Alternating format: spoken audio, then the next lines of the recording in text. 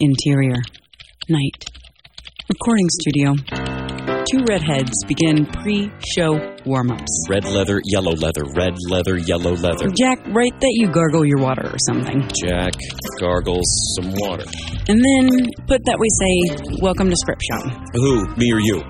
You say it. Welcome to Script Shop. No, but really, say it. Like right now. Like right now. Let's go for it. Welcome to Scrimshaw. No, Silk Jack. Top. Omaha. No, Jack. Welcome to Script Shop. Well, this is it again. It's Script Shop time. Hi there. My name is Jack, and I like to drink hot drinks and cold drinks, sometimes at the same time. Does that say straight up tea? It's some kind of Snapple offshoot, but it's got water in it because I like having water, and then I've got a cup of coffee right next to it. I like to drink hot and cold things at the same time. Does this apply to multiple things in your life, or just like this setup? I'm not trying to be metaphorical or anything. I just like to hot and cold.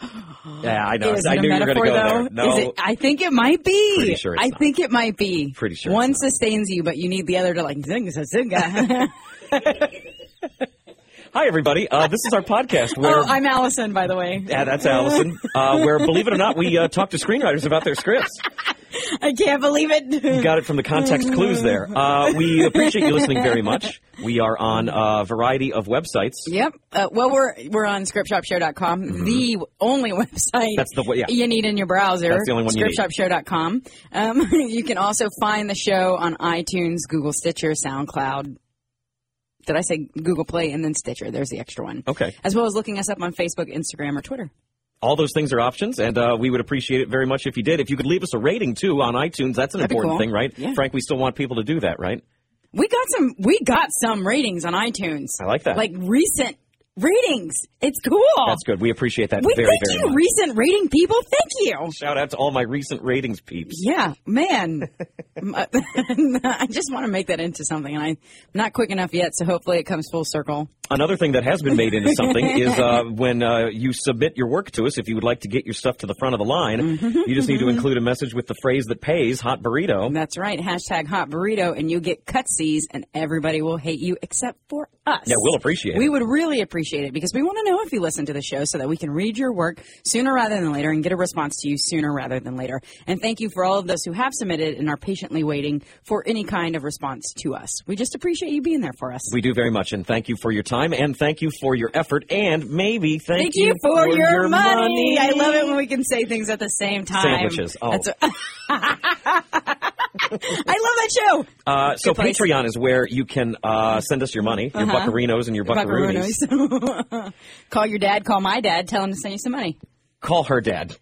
Well, I know. If my dad was going to send anybody money, I would want him to send it to me directly and not necessarily the show, except that I guess I've been talking about him sending money to the show, so I guess now I'm grandfathered into that one. I mean, full disclosure, I would rather your dad send me money directly, too.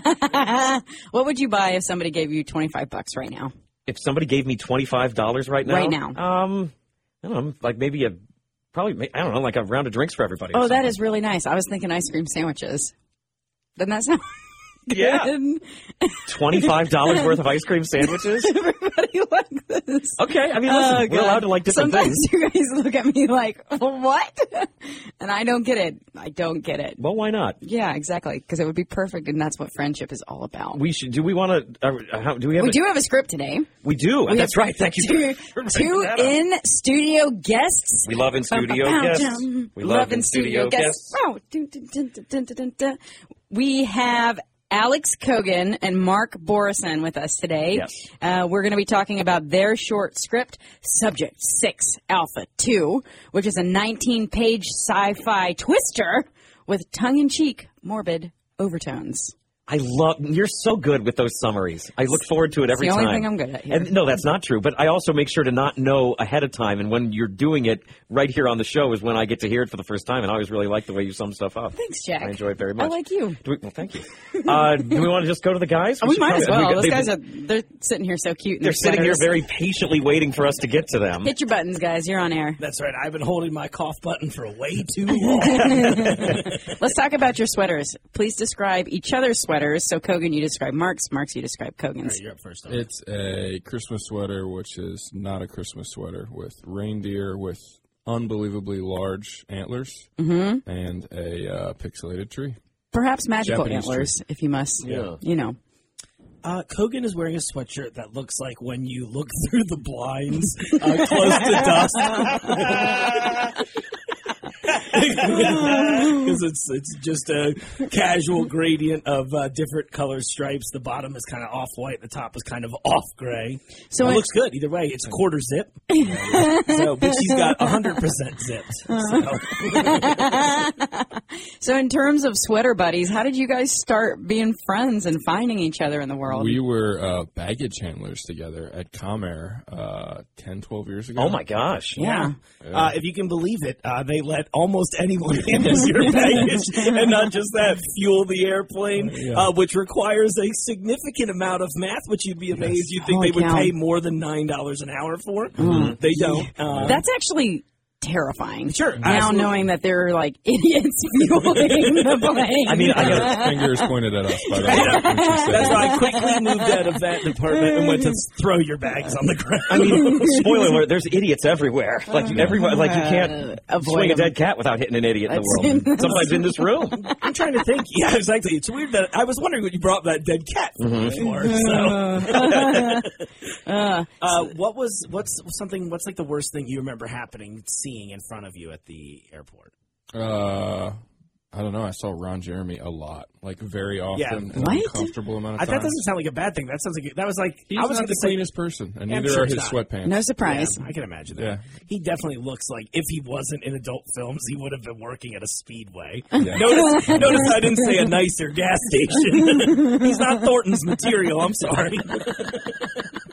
I like the fact these guys can just interview themselves. No, this is super cool. easy I for really us. like this too. I'm into this very I'm much. into it. Guys, could you hit your cough buttons? We got it. When did you guys start writing together?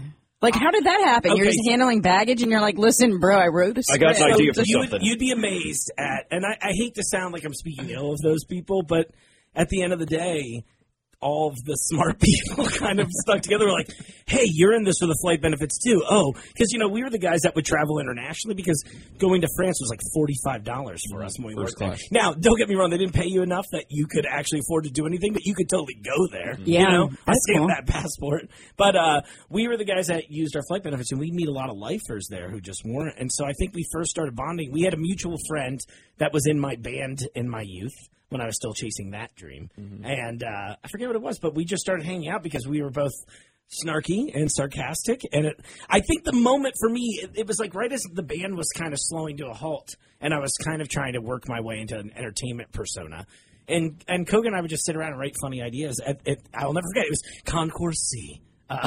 Which is no longer with us. Oh, it's romantic Yeah, concourse. exactly right. It was the most and the cutest McDonald's on the planet. And we would sit at the McDonald's there and drink we'd buy one cup 6 months ago and then refill that same cup Every for day. all of eternity and wash them because we were cheap and terrible and young. And but no, I just remember one day saying to Kogan when I was really trying to drive him, this was like, we're pretty funny together. We should do something. And I kept joking. He made the comment of, he's like, well, you're way more outgoing than me, something to that effect. And I was like, all right, well, I'll figure that part out, but you just got to back me up. That was kind of the Yeah. joke.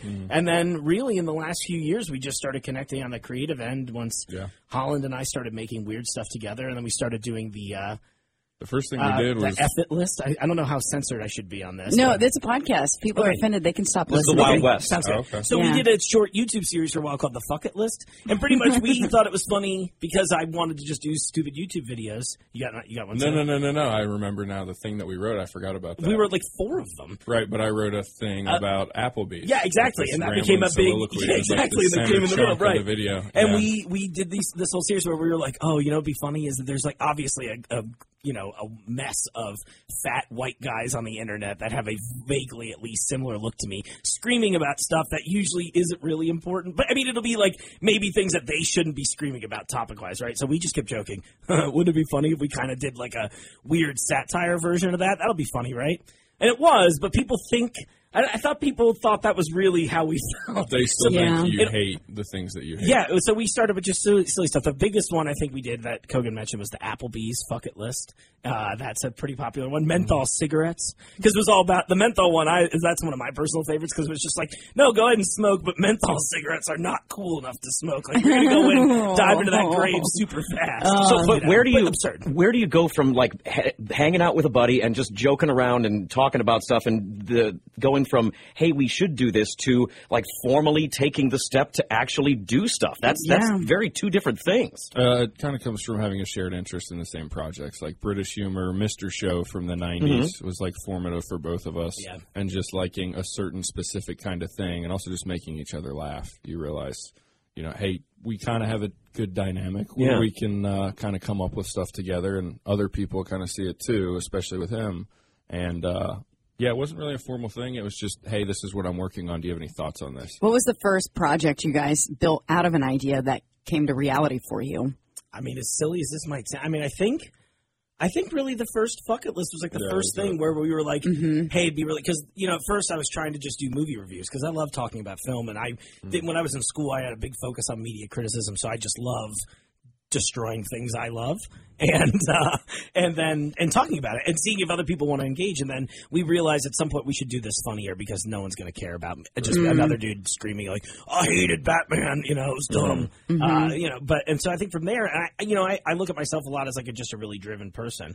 And I kept telling him that really this year is really where we ramped up big time, where it was coming up on the 48-hour film project. And I told Kogan the story how over like the last 5 years I've submitted to that 3 or 4 times. Which is a wonderful program here in Cincinnati that I guess we're going to be involved with in the not too distant future. Well, because 48, that's where I first saw that movie. Right. They're partnered with the Independent Film Festival, and I have decided that our Independent staff is going to enter as a team building event next year. That's a great idea. Nice. Yeah. And by the way, that's kind of how I looked at it for us, because I last year I was so frustrated because, as an actor, I wasn't getting a ton of work. I was doing the occasional commercial here and there. And I had a couple big spots last year, but I'm just one of those people that's like, I still have 8 more hours in my day. Why is that not filled with potential money-making opportunities based on what I want to do? Mm-hmm. So I kind of joked with Kogan up front because I felt like the rest of the team didn't quite share my exuberant confidence. The rest of the team? Who else? So the big one being Holland Rains, my buddy James Morlock, who does audio with us. And we had a few other people. I used to write with this guy, Ryan Hall, pretty frequently, and he plays the mechanic in Chilluminati. So he was a little bit involved in that one, too. But I think I just kept saying for the longest time, we've been doing commercial video work, Holland, James, and I, this is. And we do good stuff. We work for a small partner of Google's, and we do fun little content around the world of Chromebooks. And I just kept saying, though, I was like, man, I really want to do something narrative. I want to do something creative. Like, this is fun, and I love my job. But at the same time, I kept thinking, of all the kids that we graduated with, we're one of the few that got to work in our field. Let's really push this. And I really think we could do it. And Holland and I spend a lot of our free time as friends just dissecting storytelling and things of that nature and then talking about it all the time. I'm sure much to the chagrin of my fiance. But I think that's been such a big thing. Yeah, for sure she does. I saw that she's been texting me that the entire time we've been here. I'm like, it's so crazy. I've been gone for 20 minutes. So you mentioned this movie, Chilluminati. What is this thing?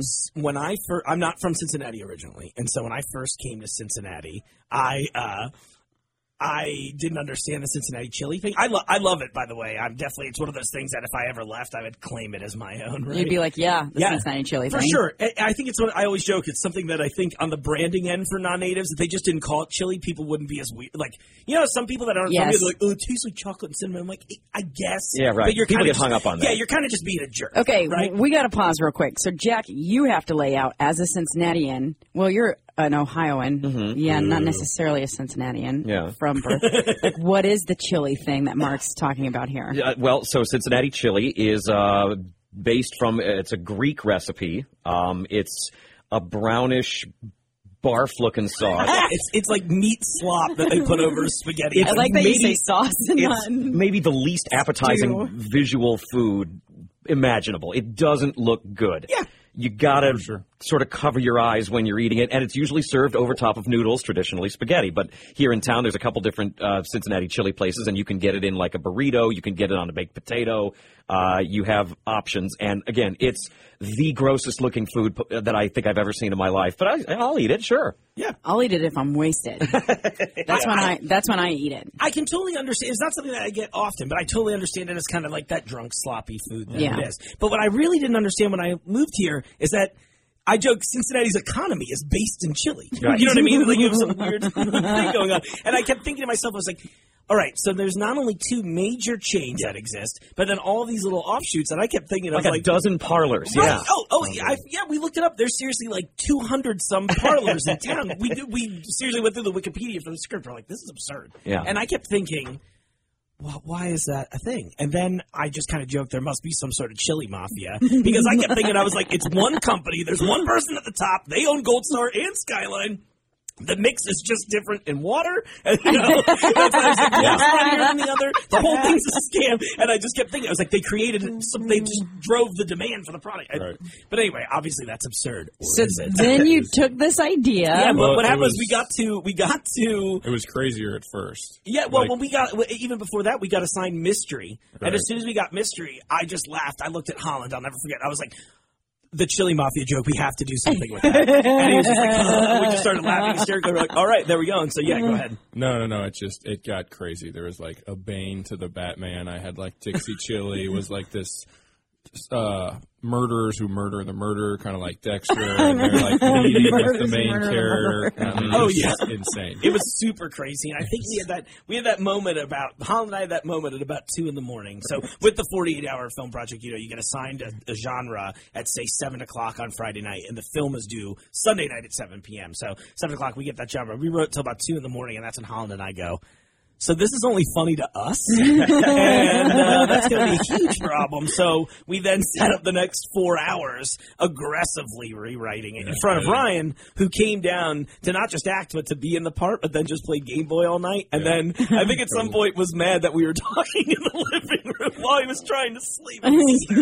But yeah, by about 6 a.m, we were like, okay, I think this is workable. And that's pretty much what we shot. So wow. What an experience. And then, so Chilluminati tells the story of a secret society and a guy who learns too much about that. And they try to take him Greek out. slop. Yeah, exactly. They try to take him out. Quote, Greek-style meat. So, but in the script that you submitted to us, this Subject 6 Alpha 2, I thought there were some similarities with Chilluminati in this in terms of, like, authority figures and, hold on, I got it written down. Oh, people being in impossible situations. The similarities between those two scripts, is that something that you sort of regularly incorporate into your work? I love the secret society angle, and I should say on Subject 6 Alpha 2, it's actually an adaptation of another short based on a podcast, funny enough. They do an audio drama, and I heard the show's called Darkest Night, and I reached out to the creators to get them. I was like, is it cool if I gut this and do this? And they were like, which story do you want to do? And I told them which one. And I think their version of it is just called Quarantine. But based in this, I preferred the name. I thought the title sounded cooler. And it added an air of mystery. But, with this, Cook and I went in and we kept mostly just their story structure, tightened it up a little bit by our own opinion. And then our big thing is to go in and we're dialogue guys. Right. I feel like that's our big thing in general, especially Kogan. Kogan's like the punch-up guy. Exactly. We've been watching a bunch of Shane Black films leading up to this because what I like about him as a writer is that everything's at Christmas. Well, that too, exactly, based on my sweater. But that is a good point. No, I do weirdly love Christmas. Is this going to become a Christmas episode? Is that what's happening right now? I should have brought my jingle bells. Right now, it's just a winter episode from the sweater. We got to be careful. But Black does a really good job of making his characters feel real in dangerous situations. And I thought something that was important to this that didn't necessarily come across in the first one or the original was that I kind of thought they needed to be a little funnier, a little more realistic to me. The characters need to feel like people actually experiencing this, which to me makes the reveal at the end even like, wait, what's going on here? Should we just go ahead and read a part of it since we're jumping into a dialogue conversation? I think we should, okay. Yes. Yeah, so turn your cough button on, Kogan, or turn your thing off. Thank you, sir. Kogan, you should read as me for this. I just want to see how you took the character. So, listeners, today we're going to be reading from the script. We are lucky enough that Mark is going to be playing one of the characters in this film as he moves through production. And also, I'm acting in it as well. What? So, yes, did you not know this? I did. I'm just trying to play along with the audience. Thanks, Jack. We're shooting at the end of November, beginning of December. Exciting. And Mark and I are going to play a married couple.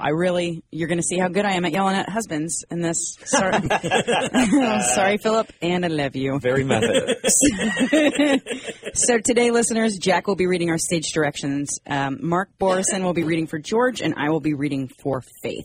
And this is the beginning of the script, pages 1 through 3, in case you're interested. And this is fun. This is like our first live rehearsal. I know. I didn't even think we were going to do a live read, so hopefully my performance is good. I'm like, I know it'll be better in the final project. Well, I'm still in that pre-pro mode, so Yeah. I'm like, No. you know what I mean? Yeah. Well, I and get Mark's ya. got a history of having done, Mark was involved with us at the Independent Film Festival as far as the screenplay readings went. That was fun. Mark was right there with us, so I'm anxious to... I got to cry in one of them, too. It was my first time I ever had to do that. Did and you cry? I watched the video back, too, and I was like, I did a lot better than I was so that's neat. nervous about that. Shout out to Chris Pinner, former guest on Script Shop. So, Jack, whenever you're ready, if you want to take it away. Okay, here's the top of the show. Subject 6 Alpha 2. Interior, house, day. A man, George, is sleeping on his couch. Actually, we'd prefer to call it time traveling, as it appears that he simply blinked out of his own miserable existence for just a few minutes. His wife, Faith, steps in, leaning over George somewhat aggressively to wake him up. Oh, my God. George, wake up. What? You were asleep. I saw you nod off. No, I wasn't sleeping. I was just... I swear to God, if you say, resting your eyes. No. I was just thinking, how are we going to break this to her? She's 8, George. Half of her friends' parents have ended their marriages by now. You mean divorced? You know I'm not comfortable with that word. Well, I'm not comfortable with ending our marriage, but you are. I would have thought you got very comfortable when you hired a lawyer to serve me with magical marriage-ending paperwork. Yeah, typical. Zero effort, unless it's to be dramatic and play the victim. Oh, sure. Yeah, you're right. I haven't put effort into building us a home and a life for us, helping to raise our daughter while being told I haven't done a damn thing to help. I get it, though. You're never wrong. You're always right. You wake up in the morning and you're right. You go to sleep. You're right. You somehow manage to take shits on the moral high ground. Oh, my God. This again? Do you even hear how you sound right now? Listen to yourself. As though a knife was thrown at their scripts, an air raid siren cuts through their words. What the hell was that? An ambulance? Are you being serious? Did ambulances drop nuclear bombs where you grew up? Well, The what? you're going to make me go see what's out there? Is it a car wreck or something? George moves to the window, carefully, as though not to expose that he's peering out. Well, it's something, all right. Why aren't there any other sirens? Oops, forgot to ask Google. Holy shit, what was that sound I just heard? Oh, I'm sorry. I just thought I was talking to the expert on ambulance sirens. Another air raid siren rips through their sarcastically aggressive banter. It's so loud.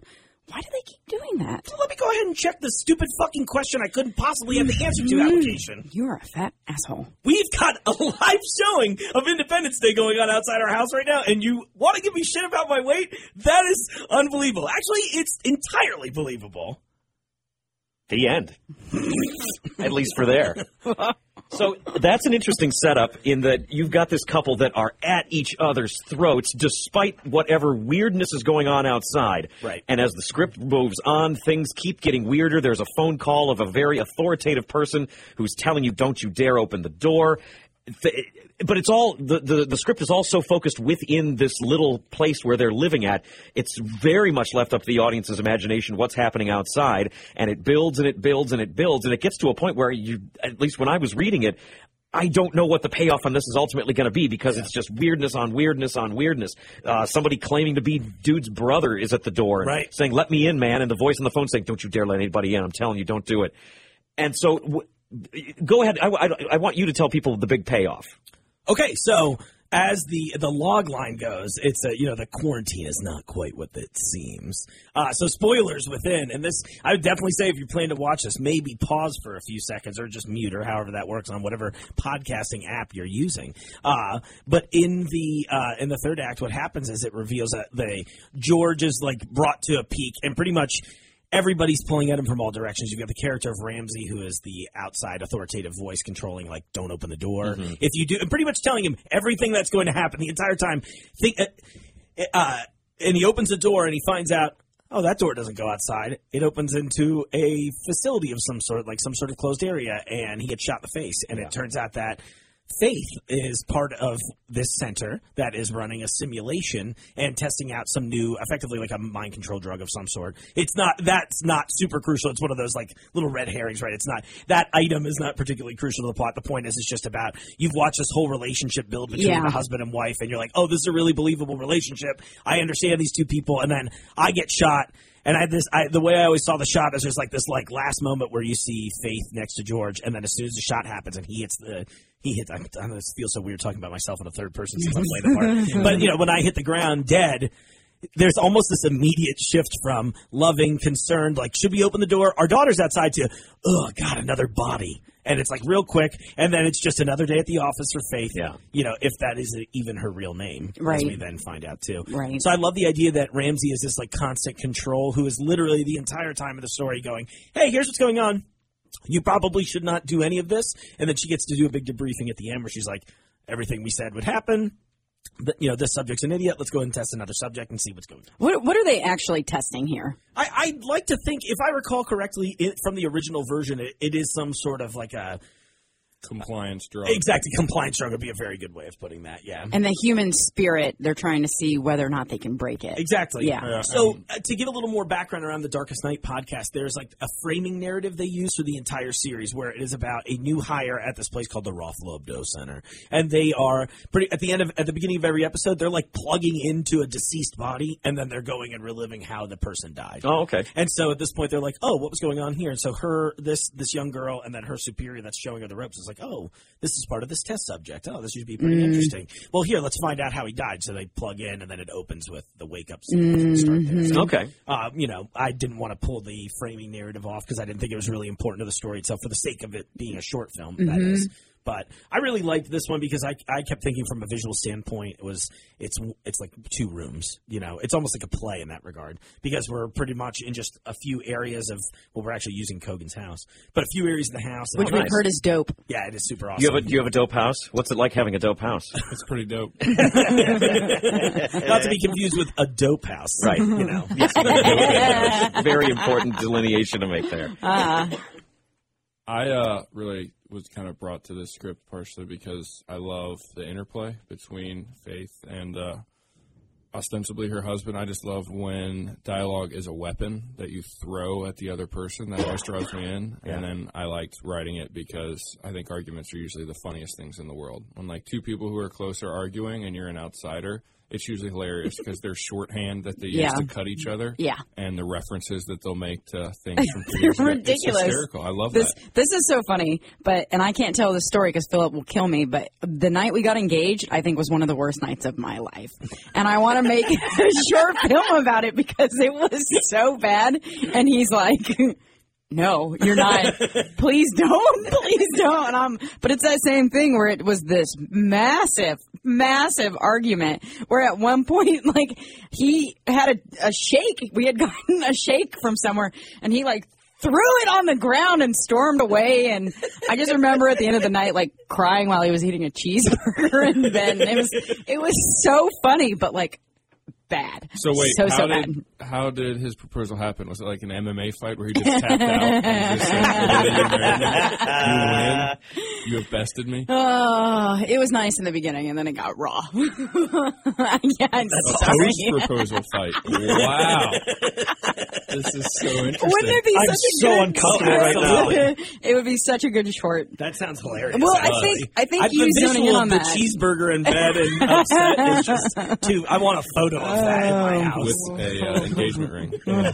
Listen, I can't get it out of my head. So there's so much about this that's making me really nervous. My stomach's like upset. I don't like the idea of mom and dad fighting. Well, we don't fight like that anymore. I know, obviously. Yeah. Well, and you know, when I was reading the script, one of the things that I jotted down note-wise, the fact that these 2 are arguing with this insane siren going off, like, this is a sign that this relationship should end anyway, even though you ultimately find out it's this manufactured thing and it's a part of a different thing. But, like, these 2 are not in a good place, and they're not going to fix this thing. They're getting divorced, and they haven't even told their daughter yet. You know, there's a timestamp at exactly where this relationship is. Sure. It's written right there. Mm-hmm. And that's actually the portion that you happen to read was the stuff that I was most involved in. That was where I had the most ideas on that portion of dialogue. And, like, that was there were so many things that kind of triggered me, like, oh, we need to flesh this out and Right. have this be a fight about why aren't we saying it's a divorce? Why aren't we telling our kid? Like, all of that stuff is just so raw in their original dialogue that I just fleshed out. I think you did a good job of. It was something that I remember in the earlier drafts of this too that we were struggling with was balancing between them being shitty to each other, because that's really important, but also still making it a believable relationship that when things do get bad, and you'll see as you read in, like a few more pages in, we don't hate each other as much. As things get more serious, you realize you're like, okay, they maybe don't like each other, but they're like willing to put the bullshit aside in the moment. You know what I mean? A little bit. But I also just feel like in general, when you see white hot hatred in something, whether it's obvious it's a toxic relationship, it still means they care. Right. And it's obvious that venom that they're spewing at each other is apparently, evidence of a long-term relationship. Right. But So how are you such an expert on writing this? Have you gotten in any fights like this before? not really. I just watch a lot of really good, well-written stuff. He's just got a very active Taking notes. imagination. Yeah. I'm the fighter usually. Yeah, he's the that's fighter. me. No, I just watch a lot of David Mamet and Aaron Sorkin. That's kind of all you need. Yeah. Got it. I mean, Well, and I think the argument comes like it's specific. Like the characters are. It's not just a generic argument. They're getting into some real specific things and taking real specific jabs at each other. And I think that really helps build the audience's relationship with the characters quickly. Sure. They're real. They're people you know, or maybe you've seen that fight, right? Right. Like, and I think it's something that we talked about at some point. You mentioned earlier was just watching other people fight is hilarious. You know, there's nothing like every kind of train wreck is exciting, right? Unless people actually get hurt, and then it's like, oh, I shouldn't be laughing, but I'm still laughing, unfortunately. But I thought that was a really important thing here too, and that I think we did a good job of still making them feel real. And I think in film, I think it should. I really want the twist to be a punch. When I first heard the original story, I kept thinking, I was like, where is this going? What's Right. about to happen? The way they do it for an audio drama, it's definitely way different. I don't want to use a term like cheesy because that would take a negative connotation. I please don't mean that, nor would I ever exalt myself to be like, I'm so much better. But, there's definitely like the radio drama format, right? So there's a bit of that like almost old-timey vibe to it. I think we definitely modernized it a little bit and really I think it'll play well in film. And my goal as one of the filmmakers was to make sure that when the audience watches this, they're just like, and we've planted seeds repeatedly, and there will be a few visual seeds that happen when you're watching this where you're like, oh, so that rewatches, you'll be like, oh, of course, I should have caught that there. There's like a great gag I have in the title cards or the title sequence that I am so excited to do that literally tells you the story almost immediately. And when there's a callback to it visually at the end, because my dream is to pretty much open with the same 5 or 6 shots for the opening and closing. But when we shoot it the first time, it'll be from the perspective of somebody who just thinks this is about a couple whose relationship failing. But when you see it the second time, we're shooting a little wider. So you're now seeing the people set up the simulation, if that makes sense. Yeah. Whereas if you I just, dig that. so like, you know what I mean? If you were to just like zoom in just a little bit, it would be enough to pull them out of frame and you wouldn't notice that there were people shuffling pictures around or things like that. Yeah. Little clues like that. So I'm really excited about that for people to have that moment because I think when I get shot in the face, there'll be that like, oh my God. And then when it's just like you and Ramsey going, so where's that latte? You know what I mean? And they're like, this is disgusting. Wipe my hands off. And then, all right, reset. What's my name on this one? You know? Right. And it's just like any other desk job where you're just like, okay, what's my next task? What's the next assignment here? When you guys are writing, and especially with the idea Shirtless. that you've... the idea that you guys have No now sweater or nothing. a production history and you've produced things and made things happen, how much of your knowledge of the production side of things is affecting when you're writing the story? Are you maybe throwing out ideas because you know that you can't maybe produce that, or are you just writing purely and then figuring out the production part later? Him entirely. Me, not at all. Okay. Like, I have very limited knowledge on that. I just kind of wait until the last minute at like 2 a.m. and just write a bunch of stuff. And then he says, well, we can't actually have green screen actors, Alex. That's not realistic. You need to back that up. Okay. But he, I think, definitely has the forethought to do that 100%. Well, that's a good balance then, right? If you guys can balance each other out, that sounds sure. perfect. I think that's been a good thing about most, like on an emotional and personality level between the whole group of us, is we all kind of are different things. Because Holland and I usually share like direction, right? And I know he'll be very visually focused and thoughtful in that way, and he's very much like the artiste, right? And I'm definitely more the functional production, work with the actors. I'm the emotional director, as it were. And I think we get a lot there. And I agree with you. too, as far as, that's something I think about every time I'm writing. I think something I struggle with as a writer is always going, what can I actually make? And so my thought here, what I loved about this original story and why I wanted to adapt it in the first place is I kept thinking, this is a really cool story. It hits that kind of like sci-fi Black Mirror vibe I wanted to go to. And after we had success with Chilluminati, I've always done comedy stuff, and I feel like I'm kind of known as a funny person to people, which is great. I'm very happy about it. But I wanted to make sure that me as a brand and a creator could be, like you could say, okay, well, this is something funny, but this is something that actually has a little weight on it. Range. Yeah, exactly. And I'd like to have like a wide berth. We're behind the scenes working on an animated short right now. And I just wanted to kind of diversify. So with this, that was so important to me. And ultimately came down to it. I liked this. This was a small location, so I didn't have to spend a ton of money on locations. Mm-hmm. I didn't have to spend a lot in the way of everything because either things that we could own. So there's definitely that part there. I joke right now, we are slowly but surely beating out a little comedy feature.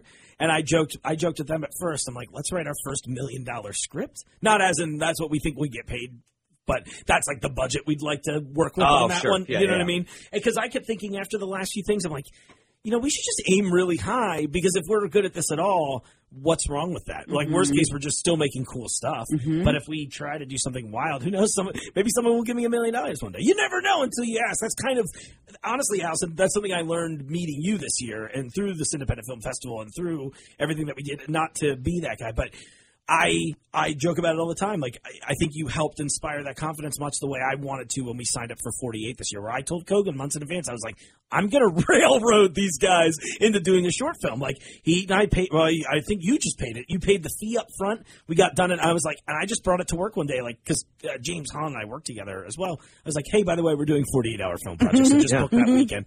And there was like a few weeks of anxiety, and then everybody was like, no, this is going to be awesome. I was like, yeah, it's going to be awesome. It's going to be great.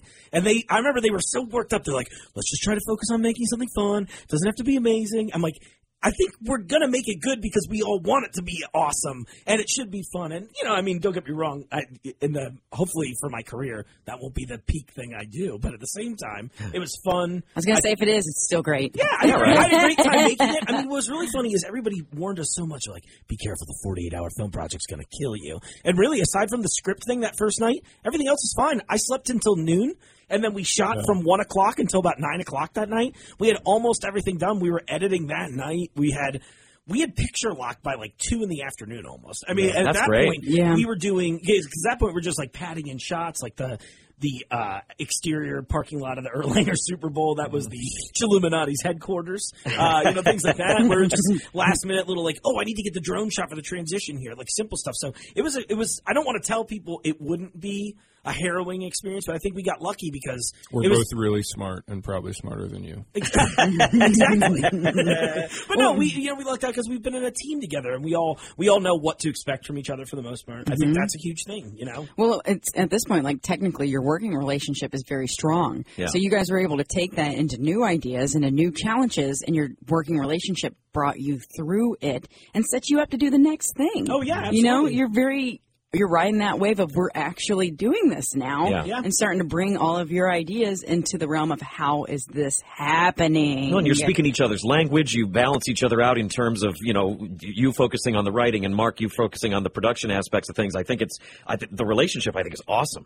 I keep telling Kogan, I was like, all right, listen, there's some vacations I'd like to take. So if you could help me come up with an idea that is set in these 5 locations, figure that out in the next year, I'll get the Airbnbs worked out. There's no way. What was the movie that like Vince Vaughn and those guys did out in Hawaii that like it was a vacation movie? Yeah. I know exactly what you're talking about. There's no way. There's no way you can convince me that wasn't all those guys hanging out saying, "Hey, let's go shoot a movie out here and then we can be on vacation." There's no way that wasn't what happened. Does anybody have Faison Love's number still? He needs to be in this. I love that guy.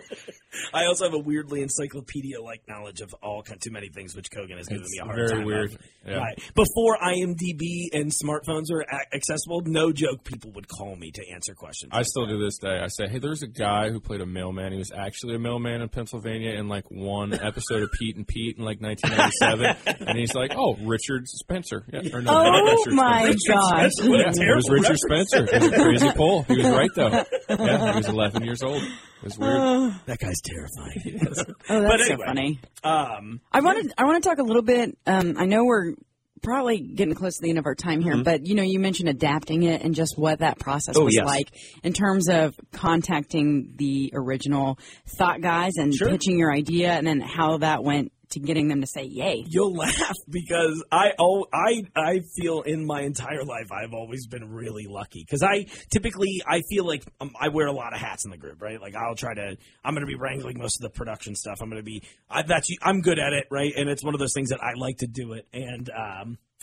with this though, it was kind of funny because all I did was I thought about it for a long time, and then I just found the contact form on their website, and I was like, hey, question for you. This is what I'm thinking about, and then. They wrote back in like minutes. And by the way, I wrote a nice letter. Like, I feel confident enough in my writing skills to write something professional. Like, hello, my name's Mark.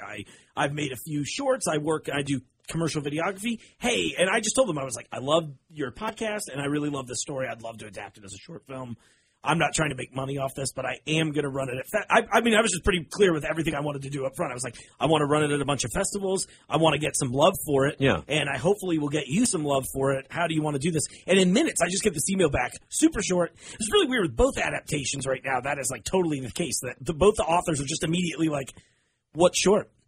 Sounds good. Thank you. That's it. Like they were too busy to, and super polite. Don't get me wrong, but I thought it was funny. It was almost too easy. So anybody listening, if this is something you want to do, just email them. I know that sounds absurd, and be good at your email. Yeah, make it to the point where all they have to do is like those in Gmail. Like you could just click, yep, sure, that sounds great. That's just the response. That's all you need. And that's how I felt it was. Seriously, I really realistically don't think I sent, because there's another. I mentioned the animated thing we're working on too, but I don't think I had to send either of those authors copies of my previous work, which I thought was baffling. But I think to them, they're probably just looking at it like, well, even if I'm an idiot and make something terrible, it might result in a few clicks on their website at the end of the day. And they can just be like, well, we didn't make it. But if we do something awesome, I have a feeling that they might take a little, quote, ownership of it. This is me. If my name was Frank Steele and I was talking to Mark Borson about this conversation, I would say, well, what happens when you are successful with it and they come after you with their lawyers? How are you going to, right? When you say something like that, Frank? That sounds like a very Frank thing to say. I'm very curious to see. I'm hoping that all of the copies of those emails should hopefully stand up in court. So that's really where I'm going with this. Listen, I'm going to totally be the downer here and be like, I don't think they would. Perfect. Sounds good. Thanks is enough to get it rolling.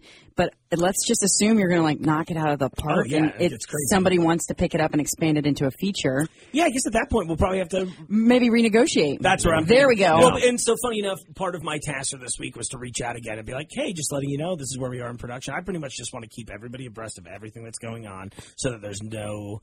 I'm hoping that by being that guy very upfront that I can hopefully at least avoid you could see anything coming. Right. And if there is a place where you guys have to take it back to the drawing table to talk about it, that's better than getting sued. Absolutely. So if things are cast, you're going to shoot it, you have a location. Yep. As far as other production plans, I mean, is the schedule set? You're going to start shooting soon? Set. Yeah, I think we feel really confident about it. I know we're trying to work out doing maybe like a little fundraiser here and there too to try to drum up a little excitement and fervor for it, as well as obviously some cash to help us with the festival runs, because my big goal was just to really run this at a bunch of festivals. Someone said to me it's independent, or one of the related film events, they were like, think of your short films as your business card. I forget, it was the producer gentleman that was from here originally. I forget his name, Eric. Yeah. And he had mentioned that. He's like, people think that short films sometimes are unimportant. And I don't know, to me, there was something we looked up the other day where we're like, oh, who's making this? It was like some big budget picture, and they were nobody. They had an IMDb page that looked like mine. They seriously had like 2 shorts on their list that just did a lot of damage, right? Because they were good shorts. Yeah. I don't want to belittle the work. Please don't take it that way. But I kept thinking, I was like, oh, if I could just make a couple killer shorts, maybe I'll go make that X-Men MCU movie that I've dreamt of since I was 7 Do you know what I mean? SVU. SVU, that's what I'm waiting for. Ice-T is Professor X. Yeah. Professor T. I just hear him. You broke my brain with that just now. You mean to tell me that these kids have superpowers? Just always incredulous. Well, if somebody wanted to get in touch with you to maybe work on this project, or give you $1 million to expand it, or be a part of your next one, what's the best way for them to get in touch with you? I would say, do you have any requests on that end? Go for it, buddy. Give me your phone number. I know, exactly. You can find it written on most nice bathroom walls, typically for an all right time. No, you can find us. Yeah, preferably not. No. That goes against everything I was born in. I like the idea of nice bathroom graffiti. Like, it's a nice bathroom. There's a little bit of graffiti on the wall, but it's a nice bathroom. Have you been to a Quick Trip before? That's kind of what I'm talking about. Sometimes there's a lot of really positive graffiti in the women's restroom where it's like, you are powerful and you're beautiful and you should call your mom. That's not how men's are. No. It's usually like crudely drawn breasts. Yeah. You know what I mean? You're lucky to get a good Kilroy was here sort of silhouette. That's about it. Yeah, that's like way too high class. Yeah, that's the nice bathroom. Yeah, exactly. Yeah. So we've been to the same place. But no, I would say best bet is to probably do one of 8 things. You can follow Local Favorite Productions on Facebook. That's where I joke that's all the professional produced media. If you're a snarky, terrible person, you want to see some of the stuff we talked about earlier, you can look up The Mark. I think it's under The Mark Show, maybe. But you'll see a cute, cartoony drawing of my face if you'd like to see the darker side of our material. Other than that, The Mark Rants on Twitter. I'm like the big social media guy in the group. Everybody else is very quiet and introverted, so I'm just loud as I just definitely post memes. Yeah, I yang that. Or otherwise, honestly, just friend me in real life. Mark Borison. Let's do this. 1 R, not 2. Oh. I get that a lot. They're like, like Morrison. Yeah. Yeah. 2 R Mark Borison. Oh, that's seriously what I was thinking. And I was sitting here going, who does that? Like, no. Well, and we will definitely have contact information in the section that you guys will be dwelling in on scriptshopshow.com. Guys, thank you so much for coming on. This has been a lot of fun. Time flew. Thank you. It always does. It always does. With you guys. Yeah, we really appreciate the opportunity. I love the show, so thank you for letting us be on it. Thanks for listening. Anytime. Well, Patreon. Here we go. Yeah, let's hit that Patreon again. We have a way that you can give us money, and that is on patreon.com. If you look up Script Shop Show and various other parts of the internet, if you're searching Script Shop Show, you're going to find us. On pretty much anything, except for Snapchat chat. But you can find me on Snapchat. Yeah. If you needed to. You're going to just see pictures of my baby and the occasional selfie I take. And like clouds. Yes. You'll do a lot of clouds. I do love the clouds. I know you do. Yeah. So that's it for that. So, yeah, okay. Look us up on social media. Give us a review. And if you've written something yourself, if you have heard this and you're inspired to maybe make that phone call to get a hold of somebody and adapt their work, or if you want to say, you know what, those guys were hanging out at an airport and joking around and they have pulled off things now. Hell, I want to do it too. Yeah. Write something down and you can send it to us. I literally, I didn't even tell you what my final job at the airport was. Oh, please. If you really want to be inspired. Yeah. I hated throwing bags, and for $9 an hour, I was like, you're kidding me that these people are idiots. They're going to do this. And then I found out about the clean team. And the clean team was a disgusting job. However, it was a very light duty. So clean team, for the most part, your job was, wiping out the airplane cabins, simple things like that. But you're also the person that drove the Blue Juice shit sucker vehicle. But now you barf. I know, I'm sorry. But the thing is, you did maybe one of those a week. So that's like what your workload was looking at. So mind you, these idiots are outside in like 105-degree summer on the tarmac slinging bags, and I'm sitting in an air-conditioned office playing it was 2006. It was a Sony PSP handheld. It was like some terrible Lego game. But I just remember there hours. I saw every inch of Cincinnati's airport during that time. But anyway, you could go from sucking shit out of airplanes for $9 an hour to making films. Look at that. I think that's going to be the tagline on this episode. So, yes, please be inspired. Write things down and send those things to us. We would love to read them. And if you include the magical phrase that pays hot burrito. Or send us burritos. Or send us, yes, there's alternatives there as well. Yeah, not chili burritos, please. I like the chili burritos. Do you? That's a sign. Oh, my God. All right. I think we're good. Frank, is that everything? We're good. Listeners, thank you so much for tuning in. Until next week, that's a wrap. Script Shop was created by Allison West, hosted by Allison West and Jack Crumley, produced by Frank Steele. Thanks to iHeartMedia Cincinnati for use of their studio. Intro music, Retro Soul by bensound.com. Outro music by purple-planet.com. Special thanks to all our guests. Thanks for listening.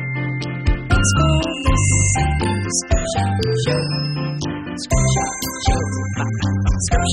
Show.